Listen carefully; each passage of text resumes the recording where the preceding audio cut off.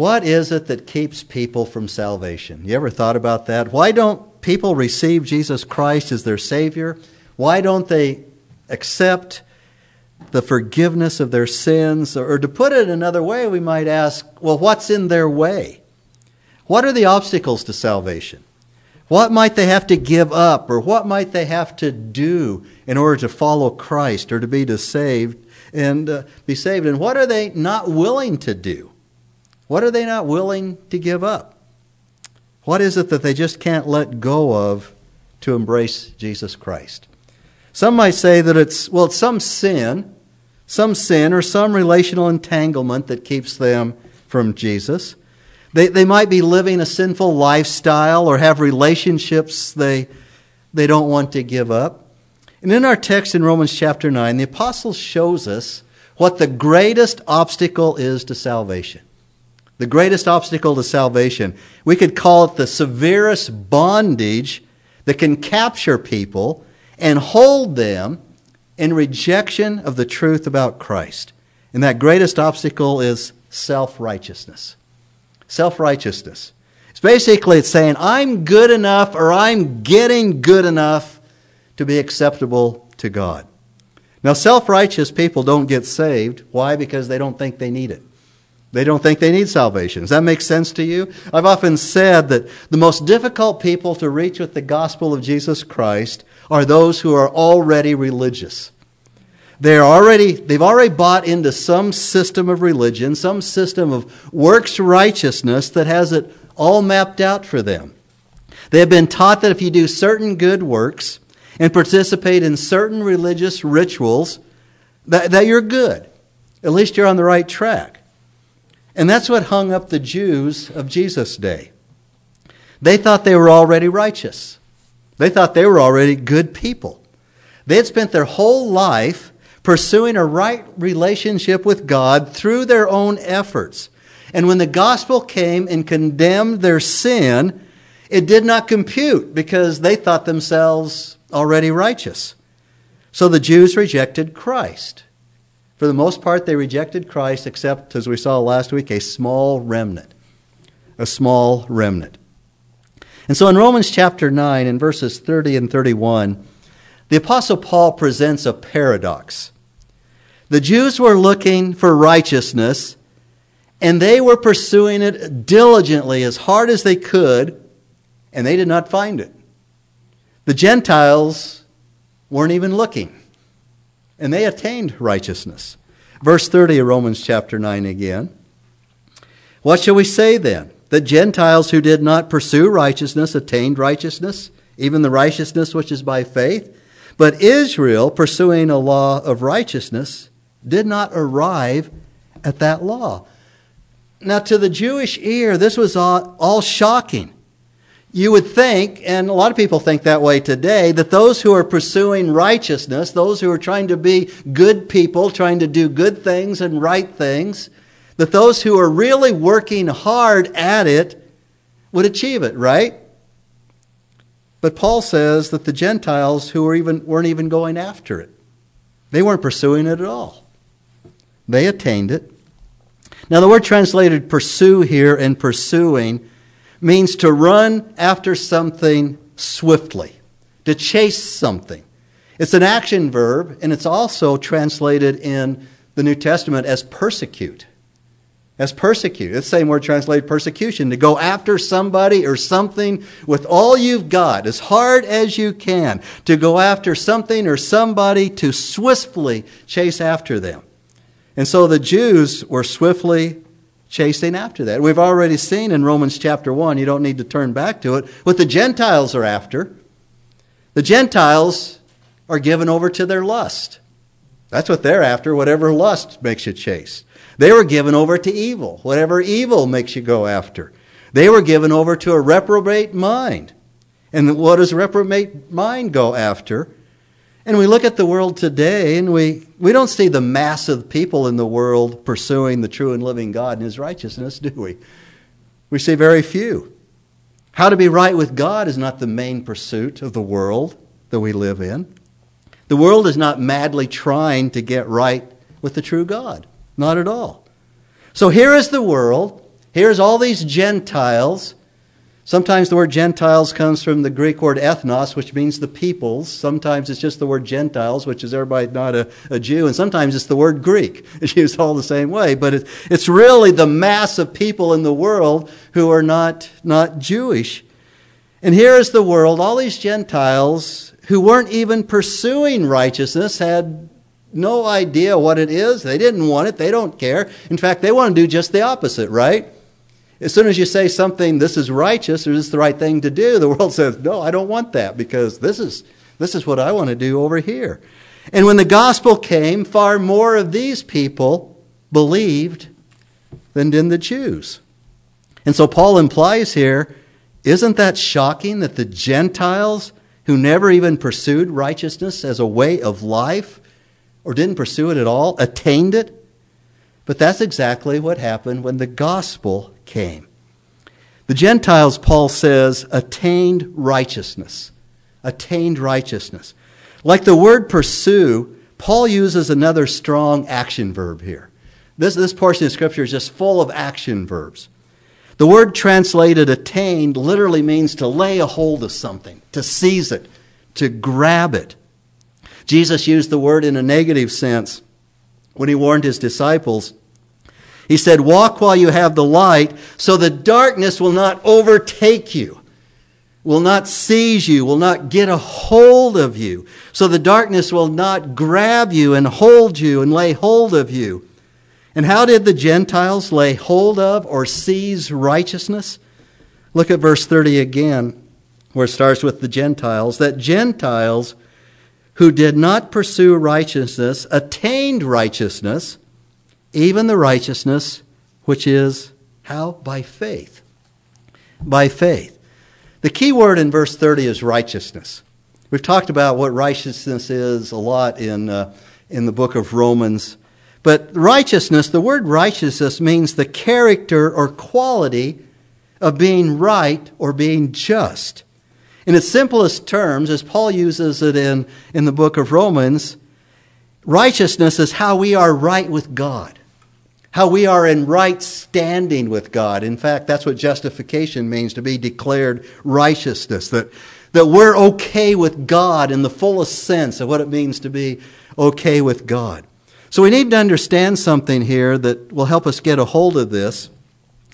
Because Paul is bringing, and in the book of Romans, there are two concepts that we need to bring together, and we cannot separate them. And they are unconditional election and the attaining of righteousness. What is unconditional election? That we are called of God. We are chosen of God before the foundation of the world. That He called you. He elected you. Unconditional election. And then there's the attaining of righteousness. And we can't separate these two things. When God chooses unconditionally an unworthy sinner like you or me to be His child, to be saved from wrath and given everlasting joy, He just can't bring us into His fellowship, bring us into His family as His children without any righteousness. Do you see that? God is holy. God is perfect. God is just. Our God is consuming fire. He hates sin. His righteousness blazes against all God belittling attitudes and actions. Imperfection of any kind cannot approach His blazing holiness without being punished. The only persons who stand before God without being destroyed are perfectly righteous people. Perfectly righteous. And the problem is there aren't any perfectly righteous people, except for Jesus Christ, of course. Paul said in Romans chapter 3, verses 9 and 10, if you want to turn back to that for a second. Third chapter of Romans, verses 9 and 10.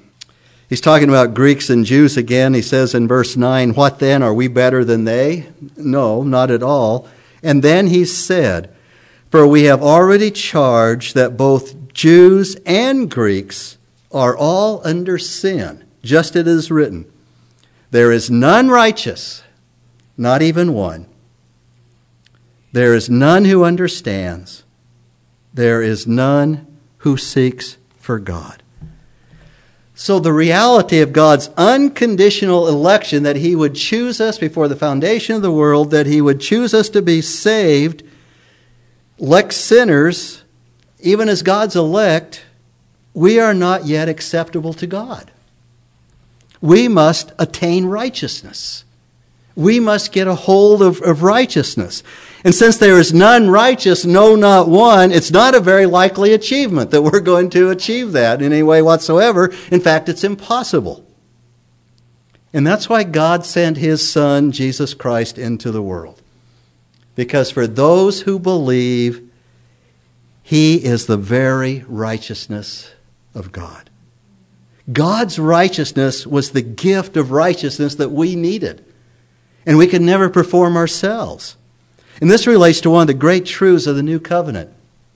When Jesus died on the cross, all our iniquity, all of our sin, every evil thought, every dumb, stupid, wrong thing that we did, every one of our deeds was placed on Him, and He bore it all. And when we receive Jesus Christ by faith, God imputes, or that means to credits to our account, all the righteousness of God. According to Isaiah 61:10, and this is a great picture, good way to put it, God wraps us in a robe of righteousness. And then in the book of Revelation, you see the righteousness of God. We're clothed in white robes to signify that we are the righteousness of Christ. And this has been called the Great Exchange. We exchange all of our sin for all of Christ's righteousness. All of our sin for all of His righteousness. Christ takes on all of our sin. As I said, as Isaiah said, all of us like sheep have gone astray. Each of us has turned to his own way, but the Lord has caused the iniquity of us all to fall on Him. All our iniquity fell onto Christ. And when we believe, we take on all of His righteousness. The great exchange. As far as the east is from the west, the Lord has removed our transgression from us. As far as the depths of the sea, our sin has been cast. Jan and I were watching a documentary about the blue planet or something like that, and they went clear down in these robotic submarines with cameras on them, clear down to the bottom of the depth of the sea under Antarctica. And then they showed a little bit of the Great Trench and those kind of things. And you go, that's deep, man. That's a long ways down there. As far as the depth of the sea, which nobody has ever seen the depth of the sea until our lifetime. In all of the history of the world, nobody has ever seen it. So down at the bottom of the depth of the sea, there's these little tiny creatures still alive. And the pressure down there is like 14 semi-truck trailers stacked on top of each other. And then there's still these little tiny creatures created by God that are shoving things into this little hole. and so they can eat. But that is so deep. As far as the east is from the west, our sin's been removed from us. As far as the depths of that sea, and we became the righteousness of God in Christ Jesus. Romans chapter 3 continues in verse 21, third chapter of the 21st verse. But now apart from the law, the righteousness of God has been manifested, being witnessed by the law and the prophets, even the righteousness of God, how through faith in Jesus Christ, for all those who believe, for there is no distinction between Jew and Gentiles for those who believe. You might remember in Philippians that after the Apostle Paul encountered the risen Jesus Christ on the road to Damascus, he counted all of his achievements, all of his works, being a Pharisee of Pharisees, doing all these good things. He says, as unto the law, I was righteous. As best as I could, I kept the law and did all the right stuff. And then he says, I count that as dung, literally. Garbage. And he said in Philippians 3:9, he no longer counted on all that, on a righteousness of my own derived from the law, but that which is through faith in Jesus Christ, the righteousness which comes from God on the basis of faith. When we receive Jesus Christ, by faith, immediately we are the righteousness of God in Christ Jesus and welcomed into his family, into his presence, and all that that means. But the Jews had a real problem with this kind of righteousness. Back to verse 31 of Romans chapter 9, the 31st verse. But Israel, pursuing a law of righteousness, did not arrive at that law.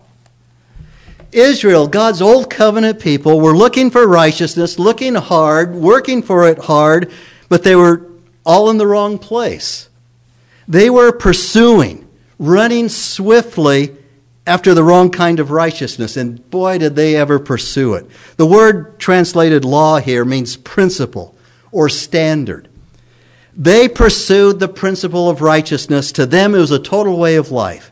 Their thought was, we must be righteous. We got to become righteous. We must be righteous. We got to do this and not do that, and can't do this, and we got to do that. And they had all this myriad of prescriptions, hundreds and hundreds of do's and don'ts pursuing the principle of righteousness.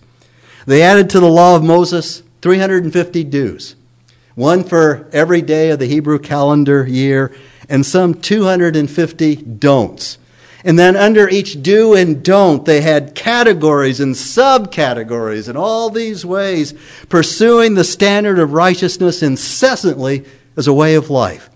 And then based on their own self-styled standard of righteousness, they looked down their self-righteous noses and judged everybody else by their standard. Anybody who didn't meet their standard.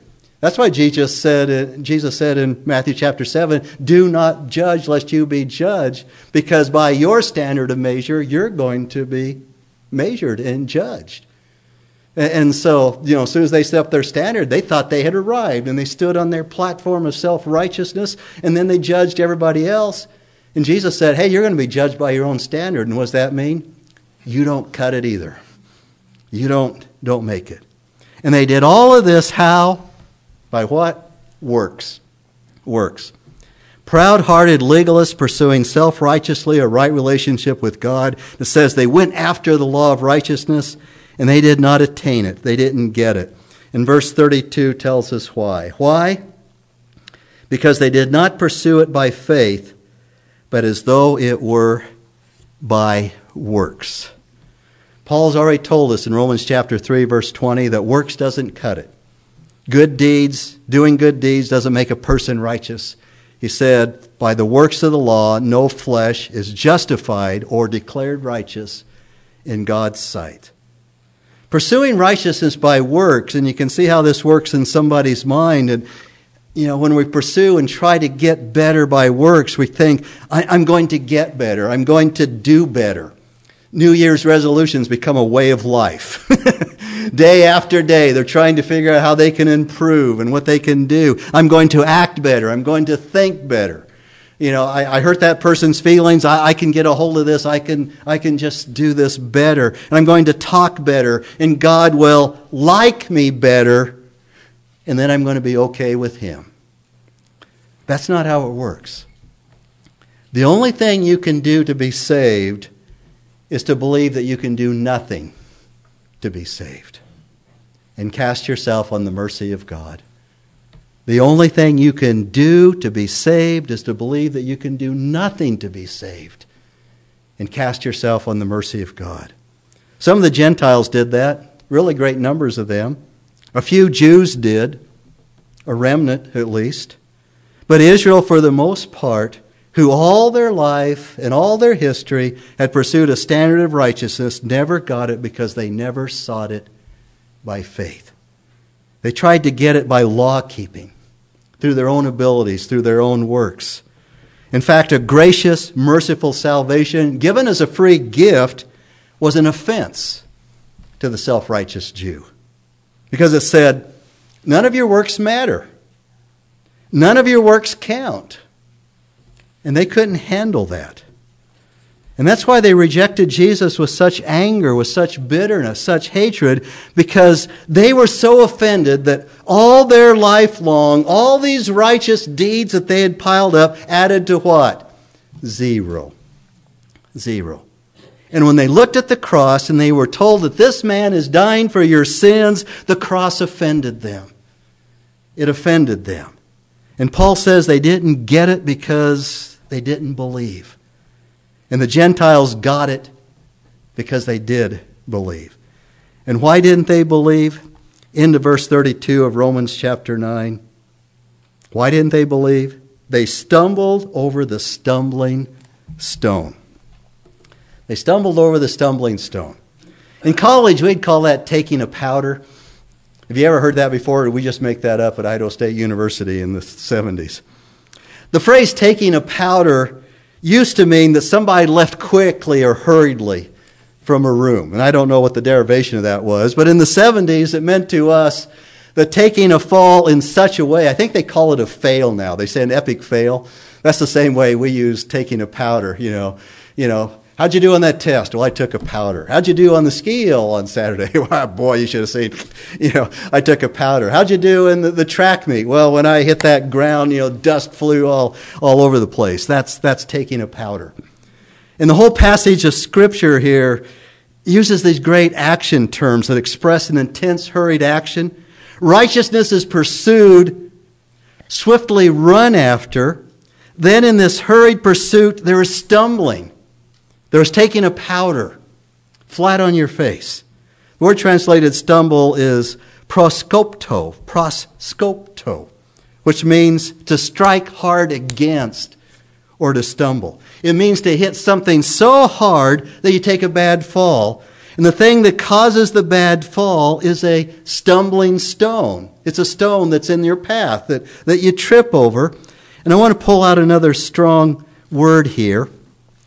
And after I do this, we'll look more closely at the quote from Isaiah. But I want you to notice in verse 33, where Paul quotes Isaiah, just as it is written, I lay in Zion a stone of stumbling and a rock of offense. We sang that this morning.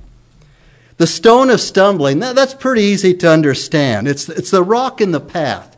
The person is in a hurry going someplace, and the person strikes that with their foot, presumably, and it causes a fall. A stumbling stone. But two other words are used here for a rock of offense. The word translated rock is Petra. Petra, which means a large stone.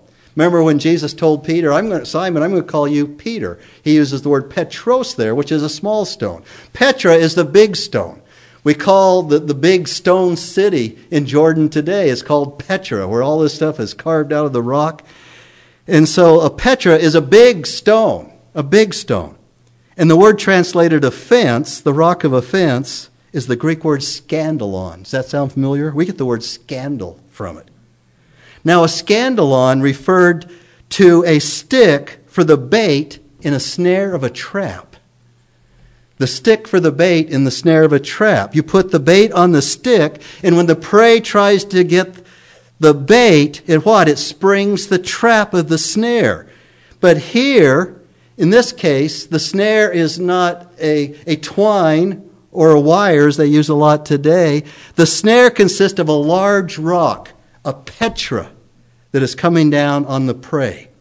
The large rock was held up by the stick, and when the bait was grabbed by the prey, the rock came crashing down on the prey. In fact, we're going to see in Isaiah later, the prey is broken to pieces. Broken to pieces. In Greek, it loosely means, I have fallen and I can't get up. Here's the picture. A person is pursuing righteousness by his or her own deeds, by working as hard as they can, trying to become righteous, trying to become a better person. And they're working hard and they're swiftly at it. And he or she inevitably hits the stumbling stone, takes a powder, the trap is strung, and they are caught in the snare. If it's a rock snare, there's no way of getting free. There's not getting out from under the rock. And even if it's a twine or rope snare, the harder the prey tries to get away, whether it's around their foot or around their neck, the more the noose is tightened. That is what it means to pursue a works righteousness. That is what it means to try to live a performance-based system where I'm doing some good stuff and I'm going to try to get better. And when this is all done, hey, maybe I'll be acceptable to God. I've done some good things. I've done some bad things. But what? The good things I've done far outweigh the bad things, don't they? I'm not like so-and-so over there who's really bad, who's really evil. I haven't done that. These good things. And Paul is saying that's what's going to happen to that kind of lifestyle. Now we have the idea of why self-righteousness is the greatest obstacle to salvation. So let's look at verse 33 more closely, because it will turn the corner. It will turn the corner. The Apostle Paul quotes two passages from the prophet Isaiah and merges them into one passage. And here we see what the stumbling stone yet is, or better yet, we see who the stumbling stone is. Verse 33 of Romans chapter 9. Just as it is written, I lay a stone in Zion. In Zion, he's talking about Israel, Mount Zion, the place of God's people. A stone of stumbling and a rock of offense. And he who believes in him will not be disappointed. So first of all, let's go to Isaiah's prophecy in Isaiah chapter 28. Isaiah chapter 28, the 16th verse. In Isaiah chapter 28, the prophet is warning Judah. At this point, Isaiah is warning the southern kingdom of their impending destruction. But the Jerusalem leaders were trusting in other gods. They were trusting in false gods to save them from that feared Assyrian invasion. Isaiah basically says that in doing this and trusting in these false gods that's going to save them from destruction here, that they were relying on lies. They were relying on falsehoods to save them. So to trust in other gods for their deliverance was futile. And he says, you've made a covenant with death. You've covenanted with the wrong people here, with the wrong thing. That's death. But he says, the Lord has set a stone, placed a stone and a sure foundation, and that he is the only basis for both physical and spiritual salvation. Verse 16 of Isaiah chapter 28. Therefore says the Lord God, behold, I am laying in Zion a stone, a tested stone, and a costly cornerstone for the foundation, firmly placed. Who believes in it will not be disturbed or will not be in a hurry. That word disturbed, or in our song we sang, it was translated, will not be in haste. Well, what does that mean? The word here for translated haste or disturbed refers to an inner agitation. You're just all stirred up and you have all this anxiety. And it's that feeling that you get where something is really wrong, but you don't know what it is. And it's got you all stirred up. I tell some people, and Jan knows this, I don't take naps in the afternoon. And the reason I don't do that is when I wake up from an afternoon nap, I think the whole world's coming to an end. I don't know why that is. I don't know why the Lord would put me through that. And why I'd have to trust in him for just taking a stupid nap. But you just get this feeling that, oh no, something's horribly wrong and I just don't know what to do about it. That's the word. He who believes in him will not be disturbed.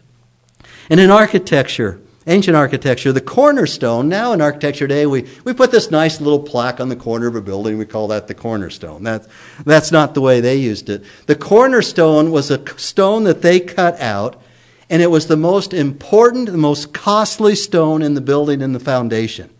Because the cornerstone, which was laid first, established the quality and the craftsmanship for all the other stones in the building. If you're just building a shed, as it were, you take this piece of rock and you lay it down and say, okay, everything can just be this crummy piece of rock.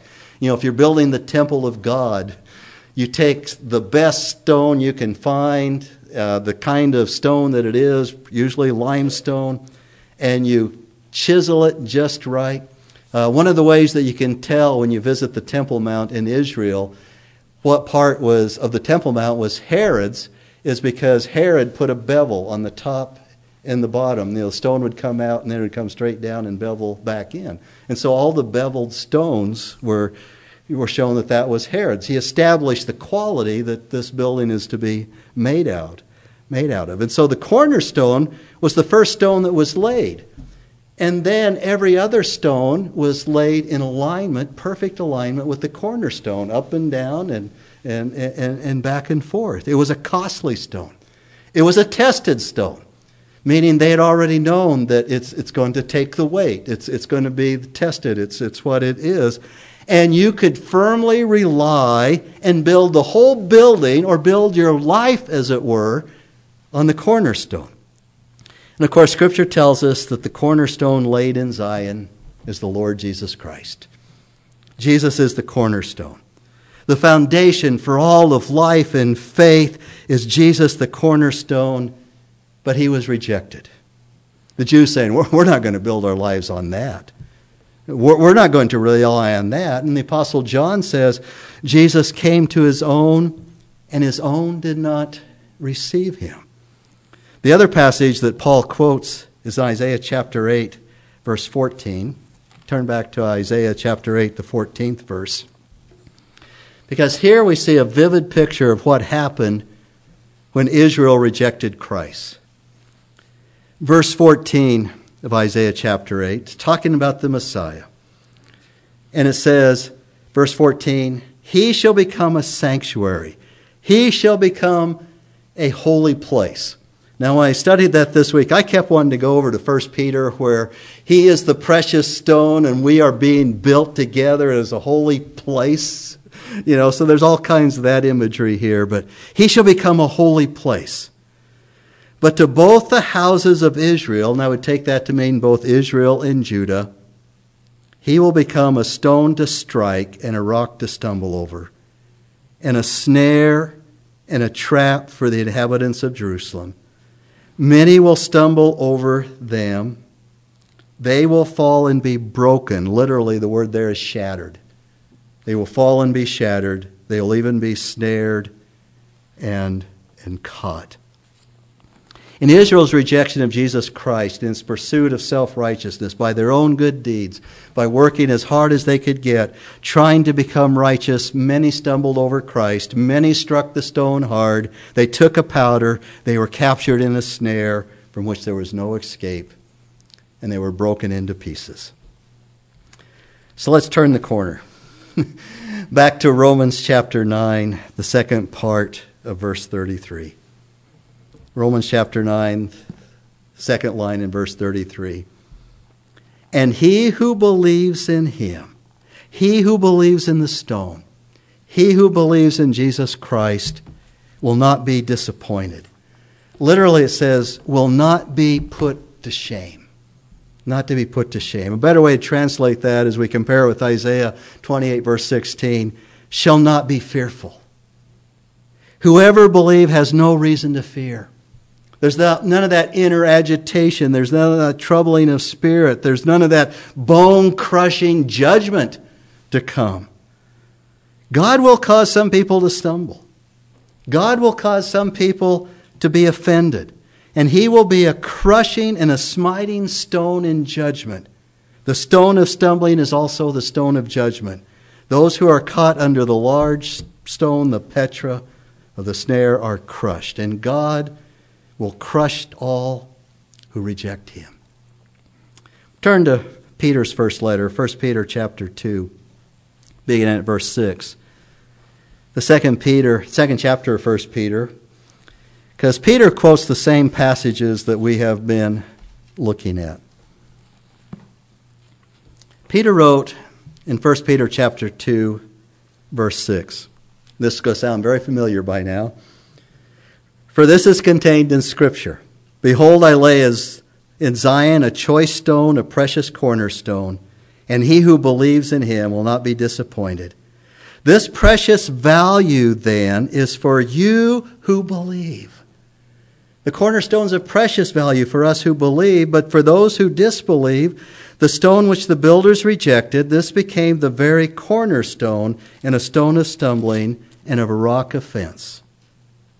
For they stumble because they are what? Disobedient to the word. Can you imagine that? Pursuing righteousness, trying to keep every letter of the law, and in doing so, they're disobedient to the word of God.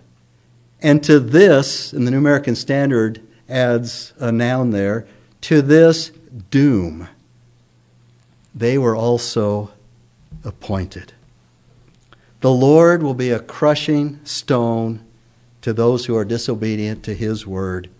And the disobedient are appointed to this: God will crush all who reject him. But for those who believe on him, whoever believes on him shall not be ashamed. The stone is of precious value for those of you who believed. And the issue then is faith. By faith, through faith, those who have faith. And so the question is, do you believe or don't you believe? That's the issue. You must decide about Jesus Christ. What are you going to do with Jesus Christ? In hearing the Word of God this morning, Jesus has been placed before you, as it were, right in front of you.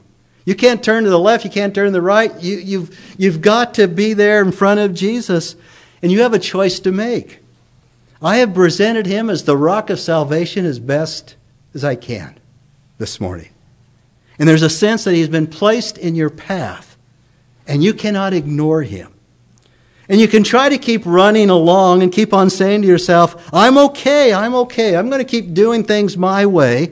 Oh, I'll give him something or other on Sunday morning, but the rest of the week, I can just keep on living like he's really not there. He really doesn't exist. It's my life, and I have a right to live it the way I want to live it. I can ignore Christ. I can find a way around him. After all, I've been doing that for a long time now. Hey, I'm good. But Jesus Christ is in the middle of your road. He's going to say, no, you're not. You're a vile, wretched sinner, and all your righteousness adds up to filthy rags, and you can't get right with God by your own works. And he's going to make you stumble in the path, and he's going to offend you. And you can just be offended and be like the Greeks and just call this whole thing foolishness. And you can try to get around it. You can try to go your own way. And then he's going to be a smiting stone, the Bible says, in judgment. Or you can say, I believe it. I believe it. And if you believe it, you have nothing to what? Nothing to fear, no judgment and fear. He who believes in him will not be disappointed. We read that several times. I want to read it again in Romans chapter 9, second part of verse 33. He who believes in him will not be disappointed. And then the Apostle Paul repeats the exact same thing 11 verses later. I could think of no other place in Scripture where Paul even quoted the same passage twice in the same book, let alone in 11 verses later. Look in chapter 10 of Romans, down to verse 11. He repeats it. For the Scripture says, whoever believes in him will not be disappointed. And what Paul presents in between repeating the same verse is how to be saved. How to lay hold of the righteousness of Christ. Verse 8 of this 10th chapter. But what does it say? The word is near you, in your mouth and in your heart. The word is near you, in your mouth. We'd say it's right on the tip of your tongue. It's right on the tip of your tongue. It's in your heart. And what is that word? That is, he says, the word we are preaching. The word of faith, which we are preaching. And what is that word of faith? Verse 9. That if you confess with your mouth, Jesus is Lord. You confess it with your mouth. You speak it. You say it. It's a public profession of faith. Jesus is my Lord. And it says, if you believe in your heart that God raised him from the dead, what? You will be saved. And what is happening here is when you believe on the inside, it necessarily comes to the outside, doesn't it? Jesus is my Lord. I believe in my heart that God raised him from the dead. Romans 10:10. For with the heart a person believes, resulting in righteousness. That's what we've been talking about this morning. You lay hold of the righteousness of Christ. And with the mouth he confesses, resulting in what? Salvation. Salvation. Verse 12. For there is no distinction between Jew and Greek, for the same Lord is Lord of all abounding in riches for all who call upon him. And then that great promise in verse 13, whoever will call on the name of the Lord will be saved. Shall we pray?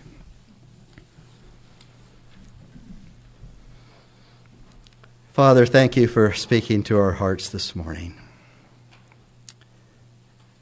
And Father, if there's one or more of us here this morning that maybe we've forgotten, maybe we got away for a little while, but Father, we've been trying to circumvent Jesus Christ somehow in our life and the way we live, Father, I thank you that he's been placed right before us this morning and shown to be who he is, the rock of our salvation, on whom we can believe and firmly rest, not only for now and our life upon this earth, but for all eternity. And Father, I pray that your Holy Spirit, working in our hearts, Father, and bringing faith to us, that we would have the necessary faith to believe in Jesus.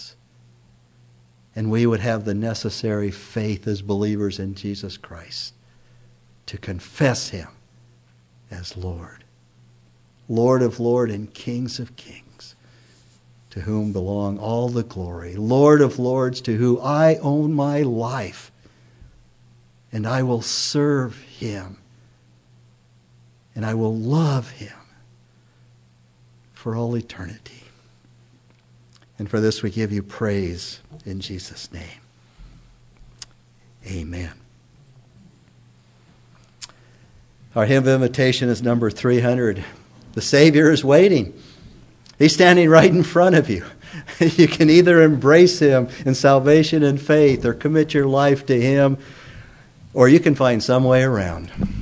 And we already know how that doesn't work. So as we stand and sing our invitation, number 300, I ask you to embrace your Savior, Jesus Christ.